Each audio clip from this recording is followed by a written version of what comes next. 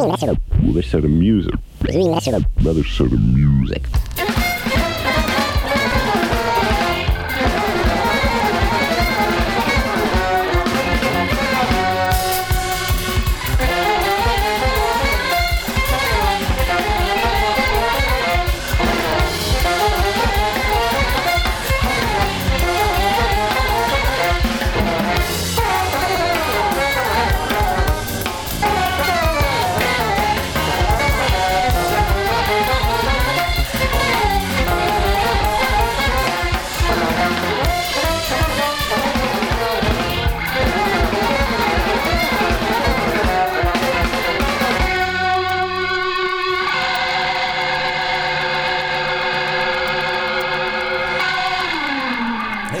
Goldman, it's Deep Focus.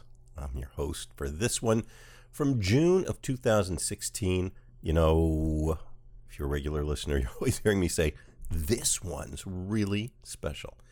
Well, that's how I feel about pretty much all of them, particularly this one. Why? Well, the subject is Cecil Taylor, and that's a topic of majesty, no matter what. We got some great rarely heard live recordings for you. That's answer number one. Answer number two, my guest is William Hooker. And William's one of my just favorite people on the earth. Magnificent improviser, musical thinker, band leader, but also just a bright light, a big brain, a thoughtful, imaginative, great company. That's what I'm trying to do with this show. I'm trying to be really good company for you, for me. But part three, the rock and the snowball, that particular night, William brought Steve Dalachinsky along. Steve is sad to say was. He passed away not too long after this broadcast, which is still kind of difficult for me to believe. But aside from being a fantastic poet and a bon vivant on the scene of improvised music in New York City for decades, he is one of the all-time great Cecil Taylor scholars and a personal associate of Cecil's. So he was just, the stars aligned this night. What can I tell you? So you're in the right place to be. This is part one of 3 parts. It's June of 2016. William Hooker and Steve Dalachinsky, my guests on Cecil Taylor. Deep Focus. The very beginning of the show, I missed the first few words, just me with my blah, blah, blah, getting things started. You've got the whole content of the program coming, but it sounds like it comes in the middle. Here we go. And it opened with a long poetic piece.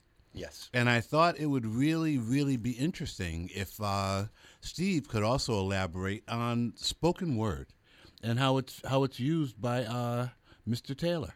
What do you think, Steve? Well, I can certainly try, William. I mean, you guys did such a great job last time, and you being a poet yourself among composing and being a musician, you're pretty good with that poetry stuff yourself. But I will do my best because Cecil is one of those few musicians when I was very young. He might have been the first musician whose poetry I became aware of. And, interesting. I was already writing, and I guess, like a lot of us, I probably became aware of it reading the back cover of Unit Structures. Whoa. And that's right. And I was already had changed my thinking about poetry by being introduced to the Beats and then finding E.E. Cummings, who in a strange, even if seemingly non-related way, was closer to where Cecil was than where the Beats were. I mean, Cecil used very, and still does, very thick language and long lines, the kind of beat, post Whitman, post Blakeian thing, but he was also extremely experimental. Right. So for me, I guess one of the early experimental poets I read at that time, not counting like a line of Joyce here, a line of Joyce there, sure. was Cummings, who was all small case, who like Cecil's music, which I found a short time afterward, was very structured but all over the place. Well know. said. Well And, said. that was very important to me. Well It said. freed up my line, which is to me very important. Well, this is the reason why I invited Steve Dalchinsky. I like that freed up the line because it's not so much necessarily. Yeah, I mean, that could refer to music. Does refer to music. Does refer to poetry. Free up the line. And to visual art. I think the idea of we're all confined to this prison, and even if we call the prison freedom, we're confined in this little cage. And when we're in the cage, I mean, we could talk about everything from, Louis Armstrong's first great solo to Bop and Bird. They're really confined, but they found a way to discern that they're in this box and then go beyond the box without knowing somewhere that it's almost impossible to leave the box. So you have to find your freedom where you know. And they show us the way out. Or They show us direction, the at way least. out, Yeah. yeah. Well, how about what could be better than all this? How about listening not just to some music of Cecil Taylor's, but how about some music of Cecil Taylor that none of us have ever heard before? That's even better. How's that sound? That's even better. Nah, you know what? Let's not do that. Yeah, no, let's do that. That's why we Yes. love you, Yes, Mitch. yes, Mitch. And one thing, Mitch, before we dive into this, Yes. and please tell the listeners the first thing we're going to listen to. Okay. Because Yeah, well, we've got we are blessed to have this vast WKCR archive, and all kinds of things find their way into it. Okay. Including this, which was initially broadcast. Great thanks to the folks at Italian State Radio in Roma, where this was recorded in 2002, May of 2002. Cecil Taylor did a solo performance at the Teatro Olimpico. Yes, The yes. Accademia Filarmonica. Right. And this piece entitled The Dance Through Numbers, Needles That Eternally Vanish. Now, before we hit it, I just wanted to state this one particular quote because I do like to listen to what Mr. Taylor has said in his own words. So I came across this. Everything I've lived, I am. I am not afraid of European influences. The point is to use them, as Ellington did, as part of my life as an American Negro. Some people say I'm atonal. It depends. For one thing, on your definition of the term, I have been atonal in live performances. Basically, it's not important whether a certain chord happens to fit some student's definition of atonality. A man like Monk is concerned with growing and enriching his musical conception.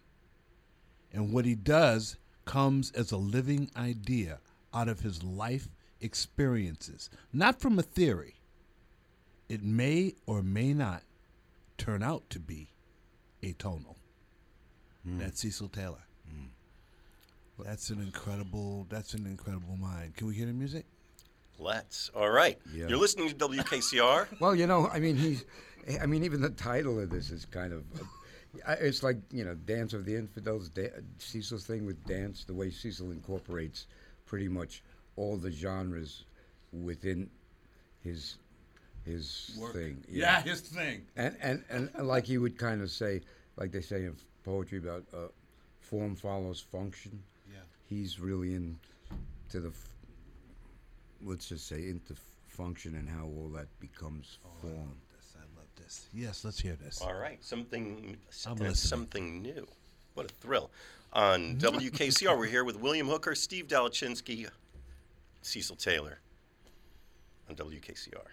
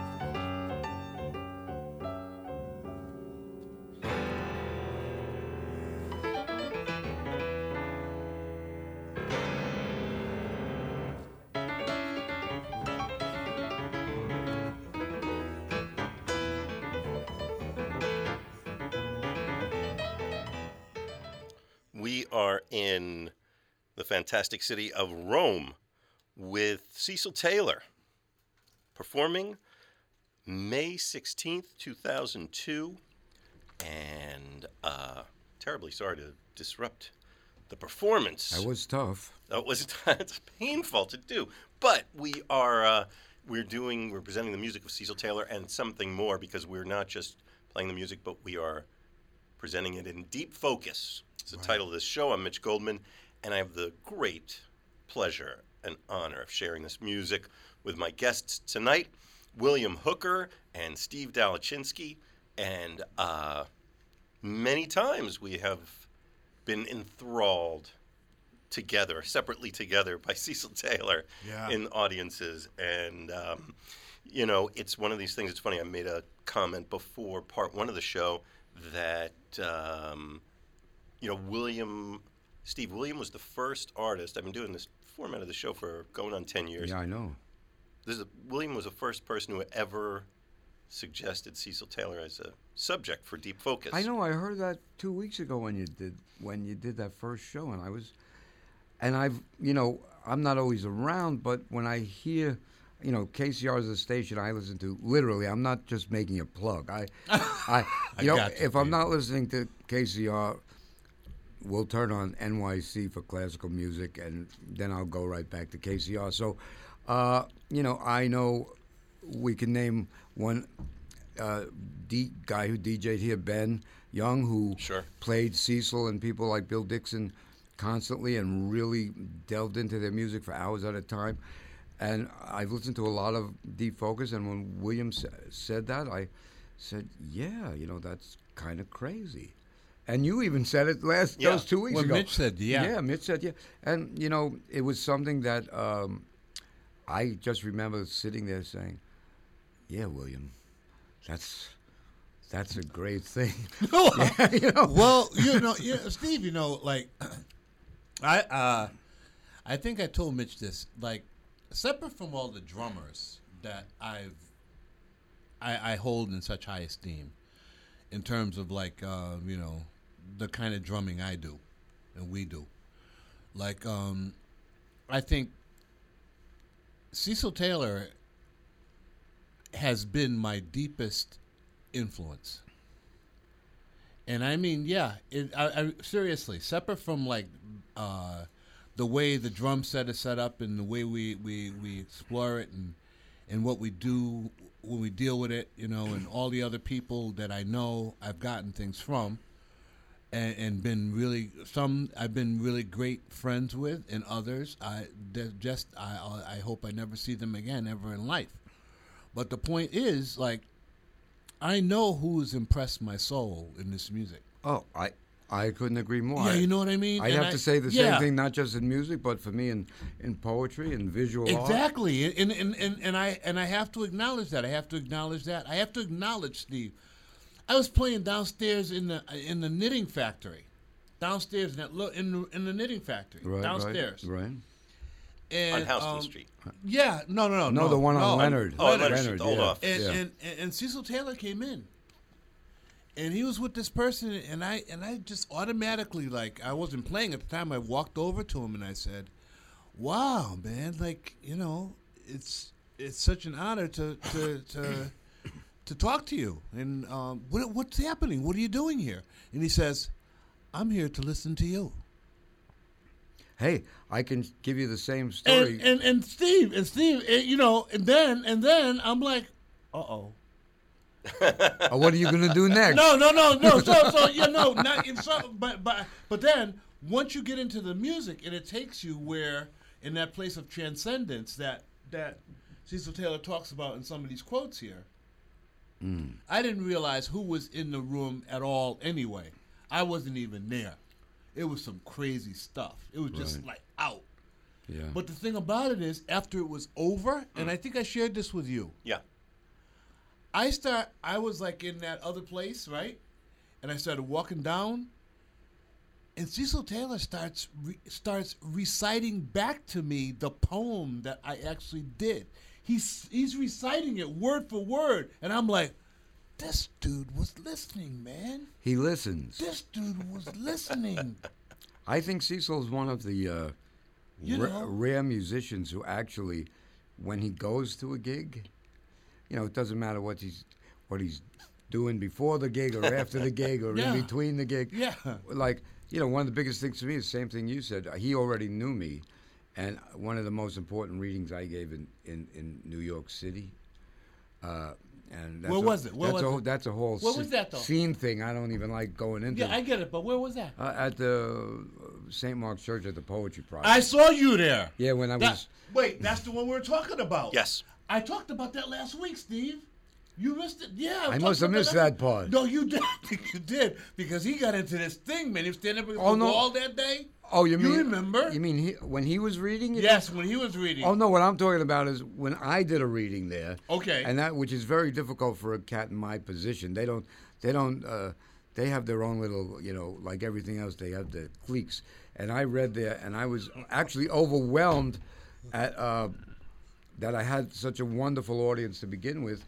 And at one point before I started, I looked up, and who walked in to come and hear what for me at that moment was the most important reading of my life was Cecil. Right. And everybody said to me afterward, he came to the bar with us for a little while.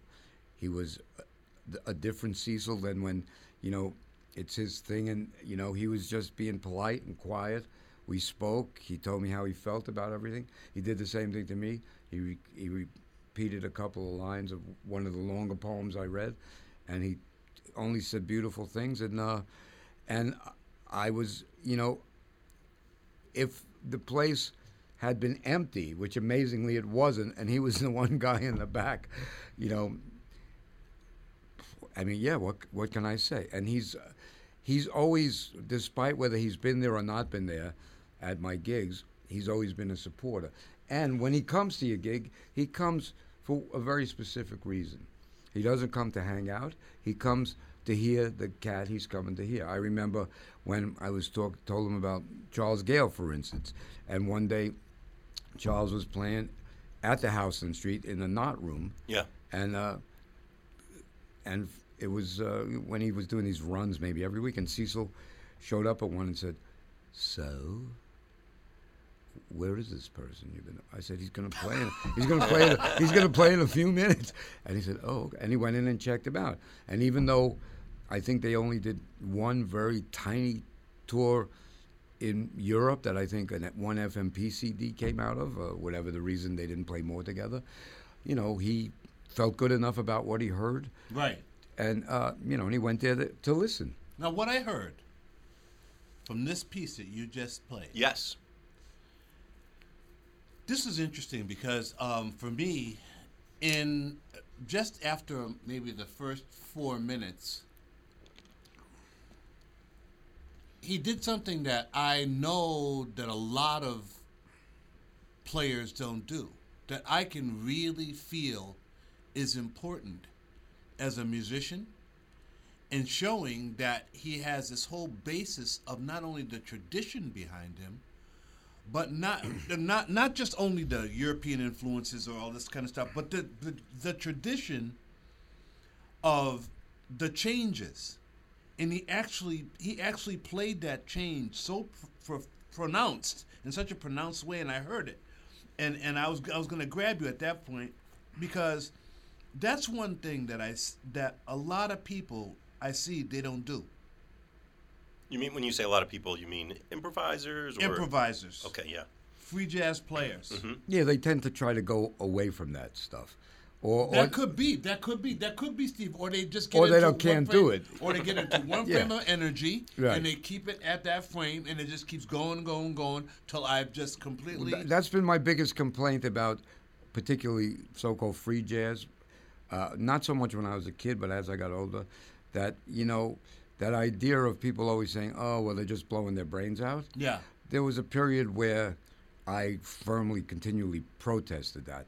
But then there was a period, maybe sometime in the 80s on, where I saw that there were people who were just blowing their brains out, and they never even went back once to think about those changes, or how to get back into them and get out of them. And it's the same. If you're writing experimental poetry, which is one of what Cecil basically does. Okay. He has very specific sources for his poetry. And like he said to me after his second gig at the Whitney, after we were talking about the poetry, and to some people it didn't sound, that particular poem didn't sound like poetry because it sounded more like the sources he takes a lot of it from, which are,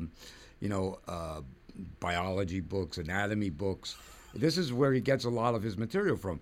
And, sometime out of nowhere within the fabric of that, he'll throw in something that, even if it's not a super direct reference, he's talking about Bud Powell or somebody. And it's really interesting when I first started hearing that. But when he did the thing at the Whitney, I was thinking, wow, but this kind of sounds too much like there's less poetry and more of like textbook stuff, because he uses a lot of textbook for his material.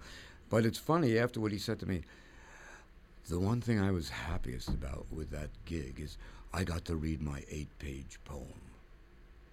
And that's what he said.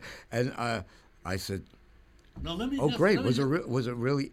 Let me digest that for a moment. Yeah, Let me digest that for a moment. Let me just digest that. I got to read my 8-page poem. Mm-hmm. Those exact words. Now, when you think about that, a person of that stature, people's consciousness is not even of the level yet that a person can feel as if they can give someone something that long and that deep, and people will listen. Yeah. Well, it's, I mean, here's the whole gallery of the Whitney. Everybody's standing there. You got things on the walls. I wasn't in town, but I'm just saying. And here we can share. A person actually felt good about being able to share that with people, realizing where we are in this 20th century, where we are. I mean, 21st century, where we are, like battling like things that like you're going to see in the Vision Festival, battling practically fascism. Mm-hmm. This is what we're battling. We're battling closed minds. And you know, and then a person would you know, and then you give that to someone, and you really do feel good about it. That's the beauty of what I've gotten from it, Steve. What I've gotten from this man's existence, like he's taken the chances to expose himself openly to people, regardless of what they say or what they think. Now I'm down with that. Yeah. I am totally down. I agree 100%. And I also think the one thing I probably always felt but never could articulate that I learned at the Whitney, because the first night he played, I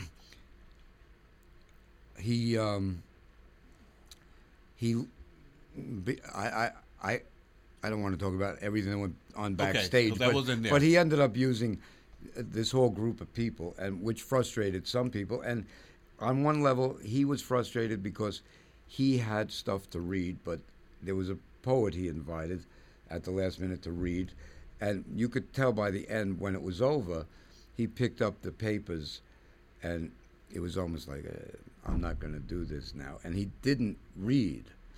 But what I did learn by that, because I've seen in the past where if with Cecil, and I've seen it right, and it almost happened to me once, but I told him he couldn't fire me because I wasn't in the band.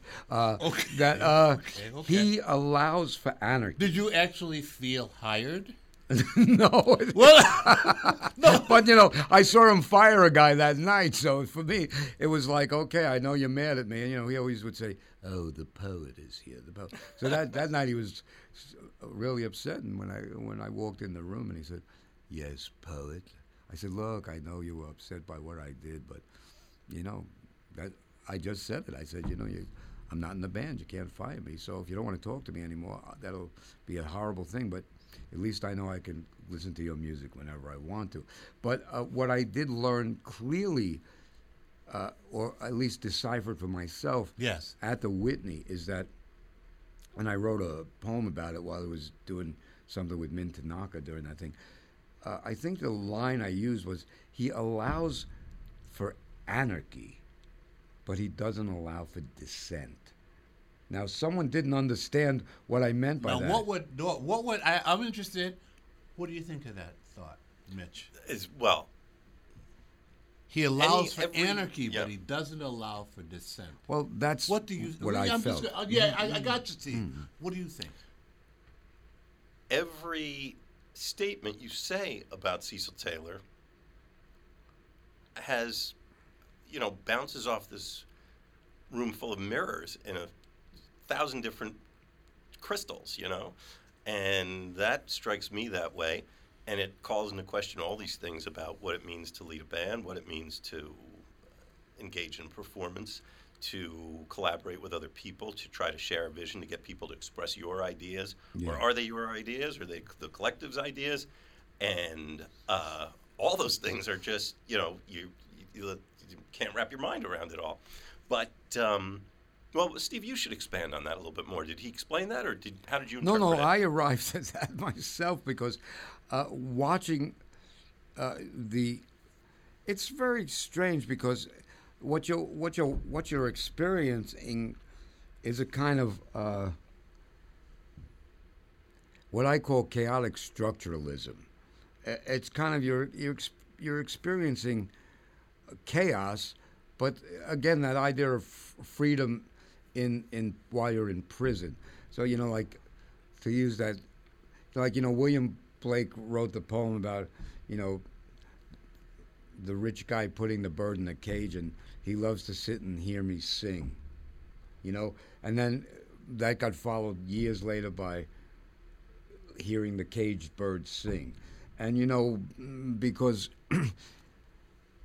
you know, in poetry, if you're thinking about it, forget about truths, but the facts are that there's a certain amount of confinement and how that confinement gets dealt with. And I think with Cecil, he allows everybody to be as free as they can be within the chaotic structuralism of his music. Because he's very structured. But if you don't know that, all you're feeling is this intense chaos, particularly when there's anywhere from 3 to 15 other people in the group. I've grown to understand that very well, Steve. I've grown to understand that very well. I've also grown to understand another thing that I think is very, very.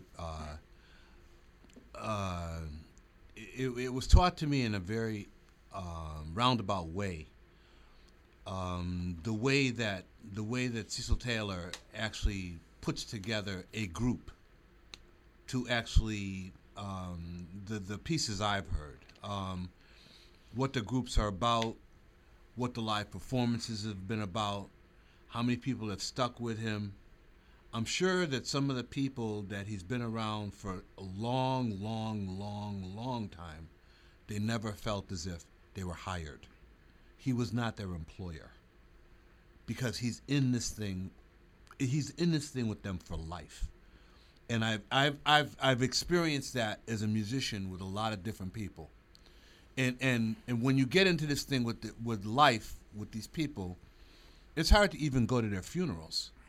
Because if you go, you will break down because the traditional you've actually lost a part of yourself that a lot of people who see you as one particular thing in their lives or another particular thing in their lives, they don't take into consideration that they are actually a limb of yours. They don't take that into consideration.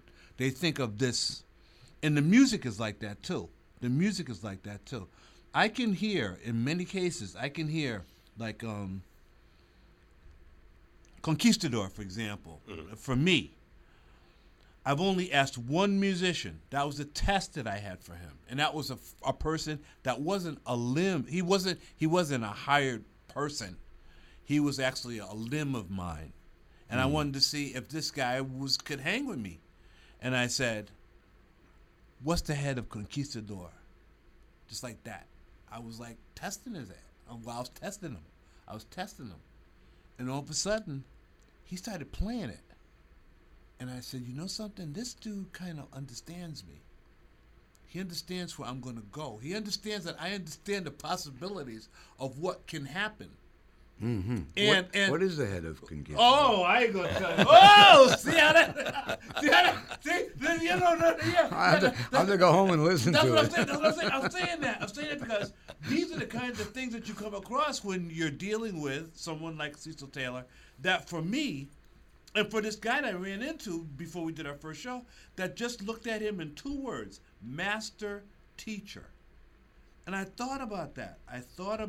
From a young person, like in his early 20s. You know, these people are looking for teachers, but they know that they come in different forms. People are looking for employers, they know that they come in different forms. People are looking for friends, they know they come in different forms. And then when you find people that are part of you, they grow with you. And I just feel that through some sort of abstract way,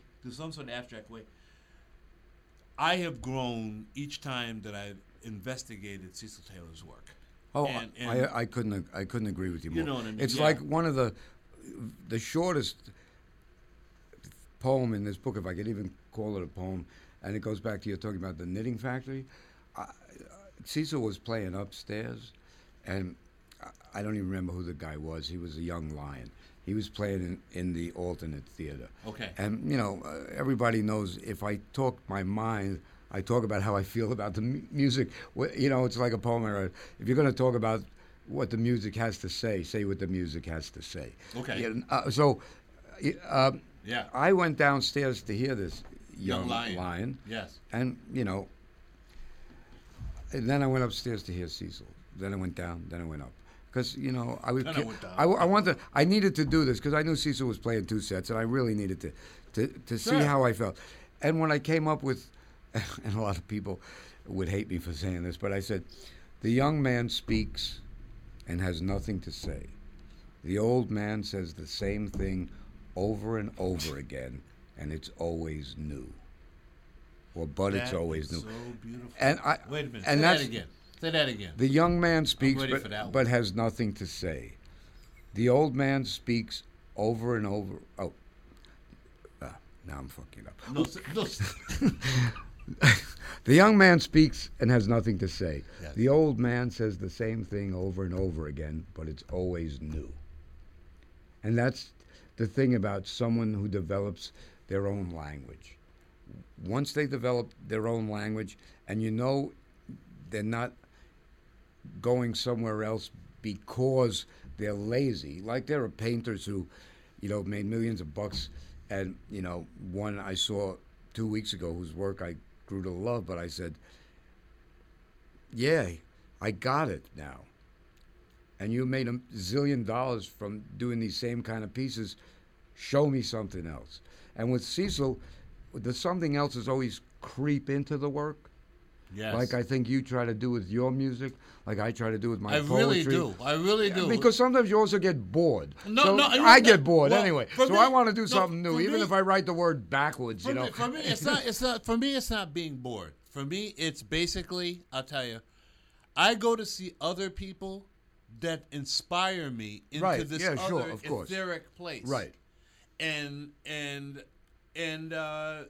I don't know. It's kind of. I don't know. It's So, kind of so it's like I don't know if this saxophone player I heard has changed in the last whatever it was 15, 20 years because I don't remember his name, and I'm sure if I followed his music I would think he hasn't changed. But it's like Anton Rooney's son. He's a now 12-year-old drummer. I've heard the kid twice, except that at the Vision Festival last year, the older drummer felt he was being a little upstaged because, the kid was just going. But the kid is really great. I could only say that if his language doesn't change by the time he's in his 20s, he'll still be a really formidable drummer.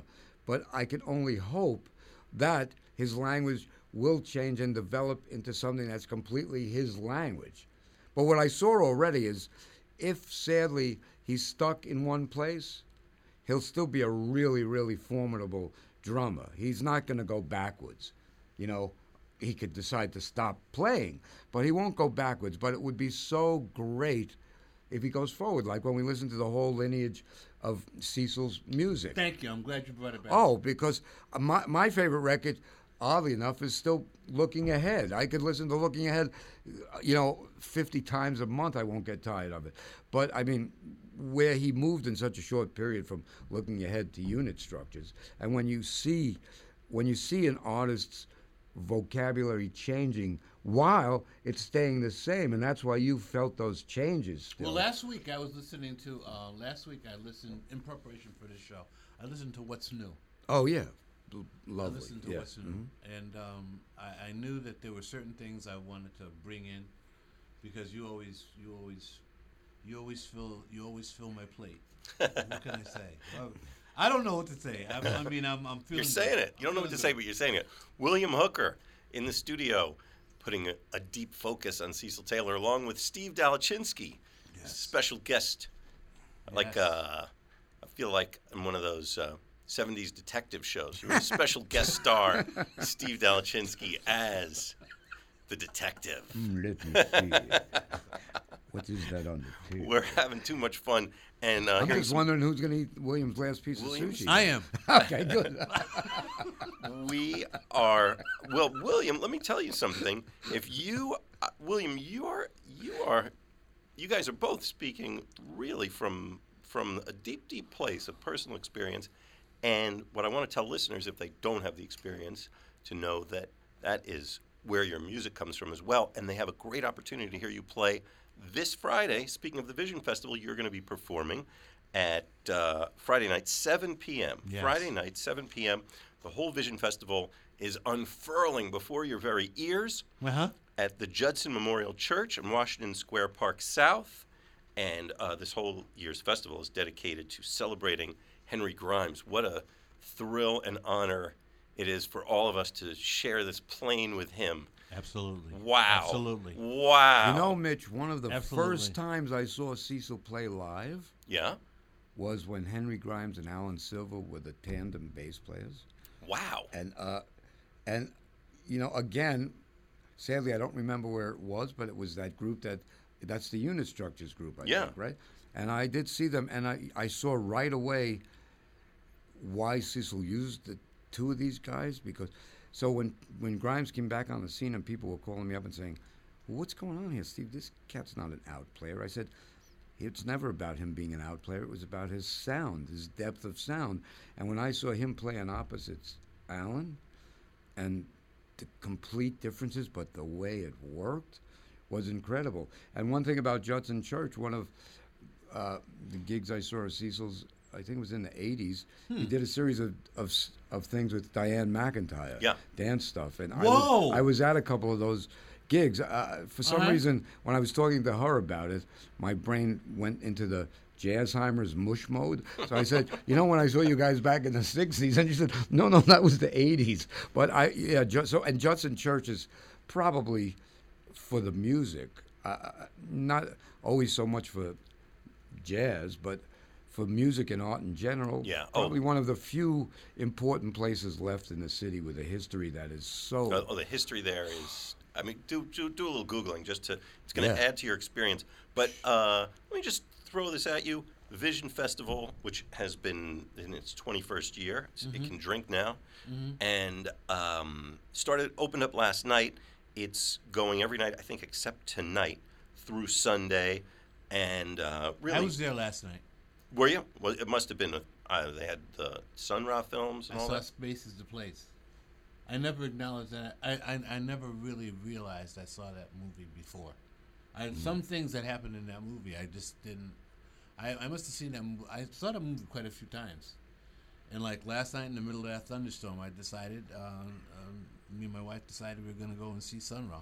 That's a nice That's a thing bold to do. move, man. Yeah, but the thing about it is, Space is the Place is different spaces. Yeah, it's a different. They're always different. Well, you know what makes me happy. Especially since I lived in Oakland. But I don't remember. I don't remember when I was growing up, man. Like I don't remember using the N word so much as was in Space into Place. Well, I don't remember that. Isn't it used a lot now? No, I'm talking about in that movie. I don't remember that. Oh, I haven't seen the movie in a while. The only person that wasn't saying it so much was Sun Ra. Well, he was a smart guy. He was from another planet, so that word wasn't in his vocabulary. Well, you know, another amazing thing about those films, getting off the Cecil track a minute, is the Phil Niblock film, the positive and negative images in that film against, I think it was Heliocentric Worlds, the album he used. I mean, because Phil really loves jazz, but a lot of people don't know about Phil's background, don't realize that, because the music he ends up composing and playing, which is a little difficult for a lot of people to take, including me a lot of times. It's so complete. And I don't even want to say, oh, yeah, you know, if you listen this way, yeah, you could. It comes out of Bill Evans, because he really loves Bill Evans. Every time you go to his loft, he's playing Bill Evans. So, it's so completely oppositional to that whole thing you would expect. So for me, that's another incredible thing. It's almost like Cecil talking about how the Euro influences come in, who is a poetic influence. Like, you know, one of his big poetic influences is Bob Kaufman. And, you know, you don't feel any Bob Kaufman in Cecil's work, because Cecil's work is completely unique to Cecil. If anything, without knowing it, he's more toward the end of experimental poetry and language poetry, and in a weird way, post-Joycean kind of thinking. It's like, and when I saw Cecil with all the written, notated stuff, and this was years after I thought he was just improvising, for me it was like when I went into the Tate and I saw James Joyce's manuscripts, thinking, you know, everything he wrote was spontaneous. That's what they called it, you know. It was he was the inventor of this way of writing, where I always thought, wow, I'm writing very Joyce, I don't make Yeah, make yeah. corrections. And I still don't make many corrections of everything. And then I looked at these manuscripts, and they're all full of corrections. Of course. Yeah. So it was, Yeah. it was very interesting. And so I would have to say that on that level, like a guy like Kerouac, which I think Cecil's music is a kind of synthesis of and his poetry, a synthesis of the Joycean ideal and the Kerouac You ideal really of think that? spontaneous prose. See how you think? See how you think? Well, because Kerouac is actually one of the few people who really, when he said spontaneous prose, he rarely, if ever, made corrections. And on that level, he was the closest to what he felt I got you. a Charlie Parker solo. Yeah. He was just Yeah. going, and it was. No, but now let's go back to this, and then I'll tell you what I was thinking based on what Steve just said. Now you just said the it's unfolding right in front of our eyes, the Vision Festival. Tell Your me ears. huh? Before I said it's unfolding before Before your our very ears. ears. Before our ears. Yeah, but Right. what are you thinking? Yeah, what were you thinking? Oh no, I'm taking in what you guys are saying. We could go off on a whole disquisition about modernism and Cecil, which I don't know if we do want to do, but in that sense that of what Joyce established as in modernism and built, I think Cecil's a big part of that modernism in that kind of big M Okay. 20th century idea. I think he's a perfect, as great an example of that as Joyce or as Mies van der Rohe or as anybody you could think of. Now, what hits me, Mitch, what hits me the most is the fact that out of when I first picked up unit structures, I was really looking at all of that poetry and all that spoken word as a black man. It wasn't about form. It wasn't about what I was really touched in my soul by the references to ancient black history. Those are the things that hit me the most. Because I realized that if I spoke to a person and I mentioned to them that this Friday, what I am trying to do with the dancer is to perhaps even elicit a response from Ogun. Many people will ask, what is that? Sure. And then for her to have to explain out of her Haitian tradition and out of her Haitian roots what that is, it's something that it's the same way I was looking at the back of unit structures and I was seeing all of these references to ancient black history, which people don't read. Yeah, I'm sorry. I They wanted don't- to bring it to read. They some don't of read it, it. They don't actually. read it. They don't read like ISIS. They don't read. That's the reason why I'm doing. It's called triangle, symbol of perfection. We're not talking about a triangle as a physics triangle. We're talking triangle in terms of Isis, Osiris. We're talking about triangle in terms of those kinds of beings that the black aesthetic in my learning about myself, those things that have been important to me as a player. Mm-hmm. And I'm not only talking about music. You see, Sure. I'm not talking about that. And then when I bring in this dancer, and she has to explain to many people what this is, what is Damballa? What are we talking about? What is this? And then people start thinking it's just some exotic whatever. When no, it's not at all.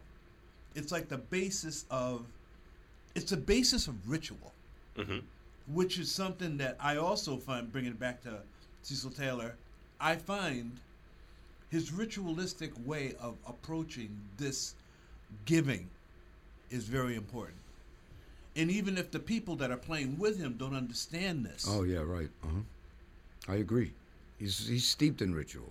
you see, they even if they don't understand it, just by them being there, they're gonna learn. They're gonna learn that there is something that There's something that he learned. I don't know where it was, but it obviously complements the European understanding as well. It is not about that totally. So I don't see him as being influenced by it. I see it as being influenced by him in a deeper understanding of black being. How about we should maybe go Let's back go to back. that performance? I got to hear this. Let's. I'm listening. I'm listening.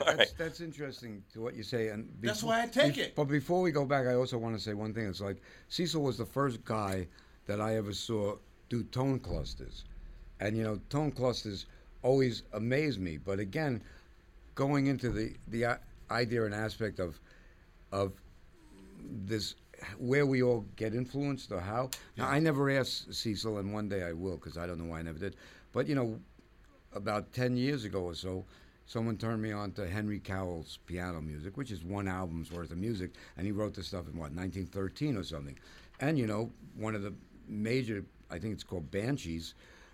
Basically the whole piece is tone clusters, and he wrote this in 1913. So these connections are so strong.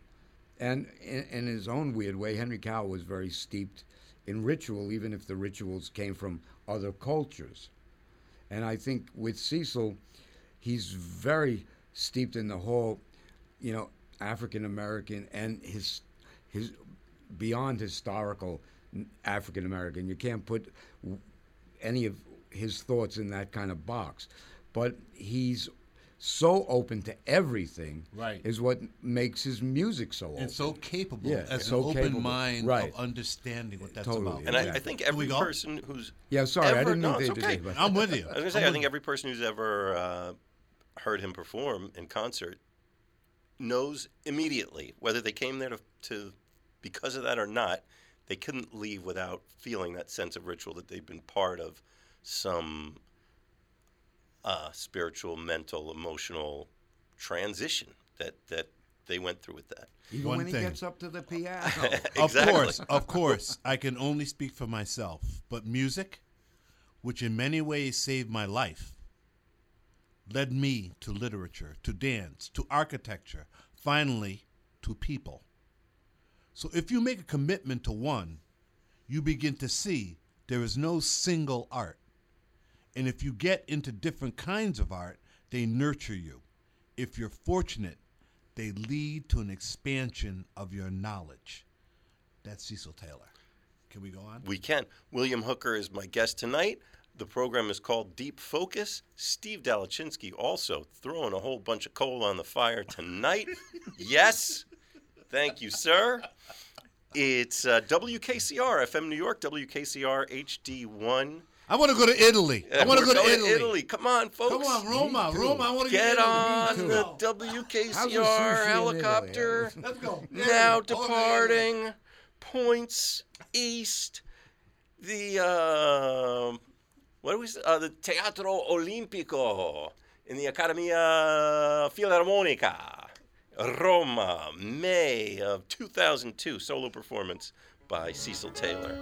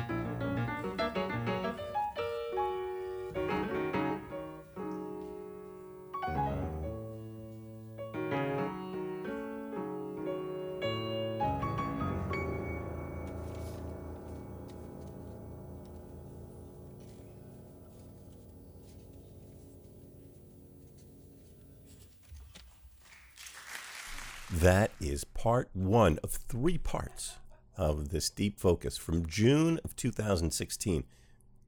William Hooker, my guest, Steve Dalachinsky, our guest, and Cecil Taylor, the topic of this Deep Focus.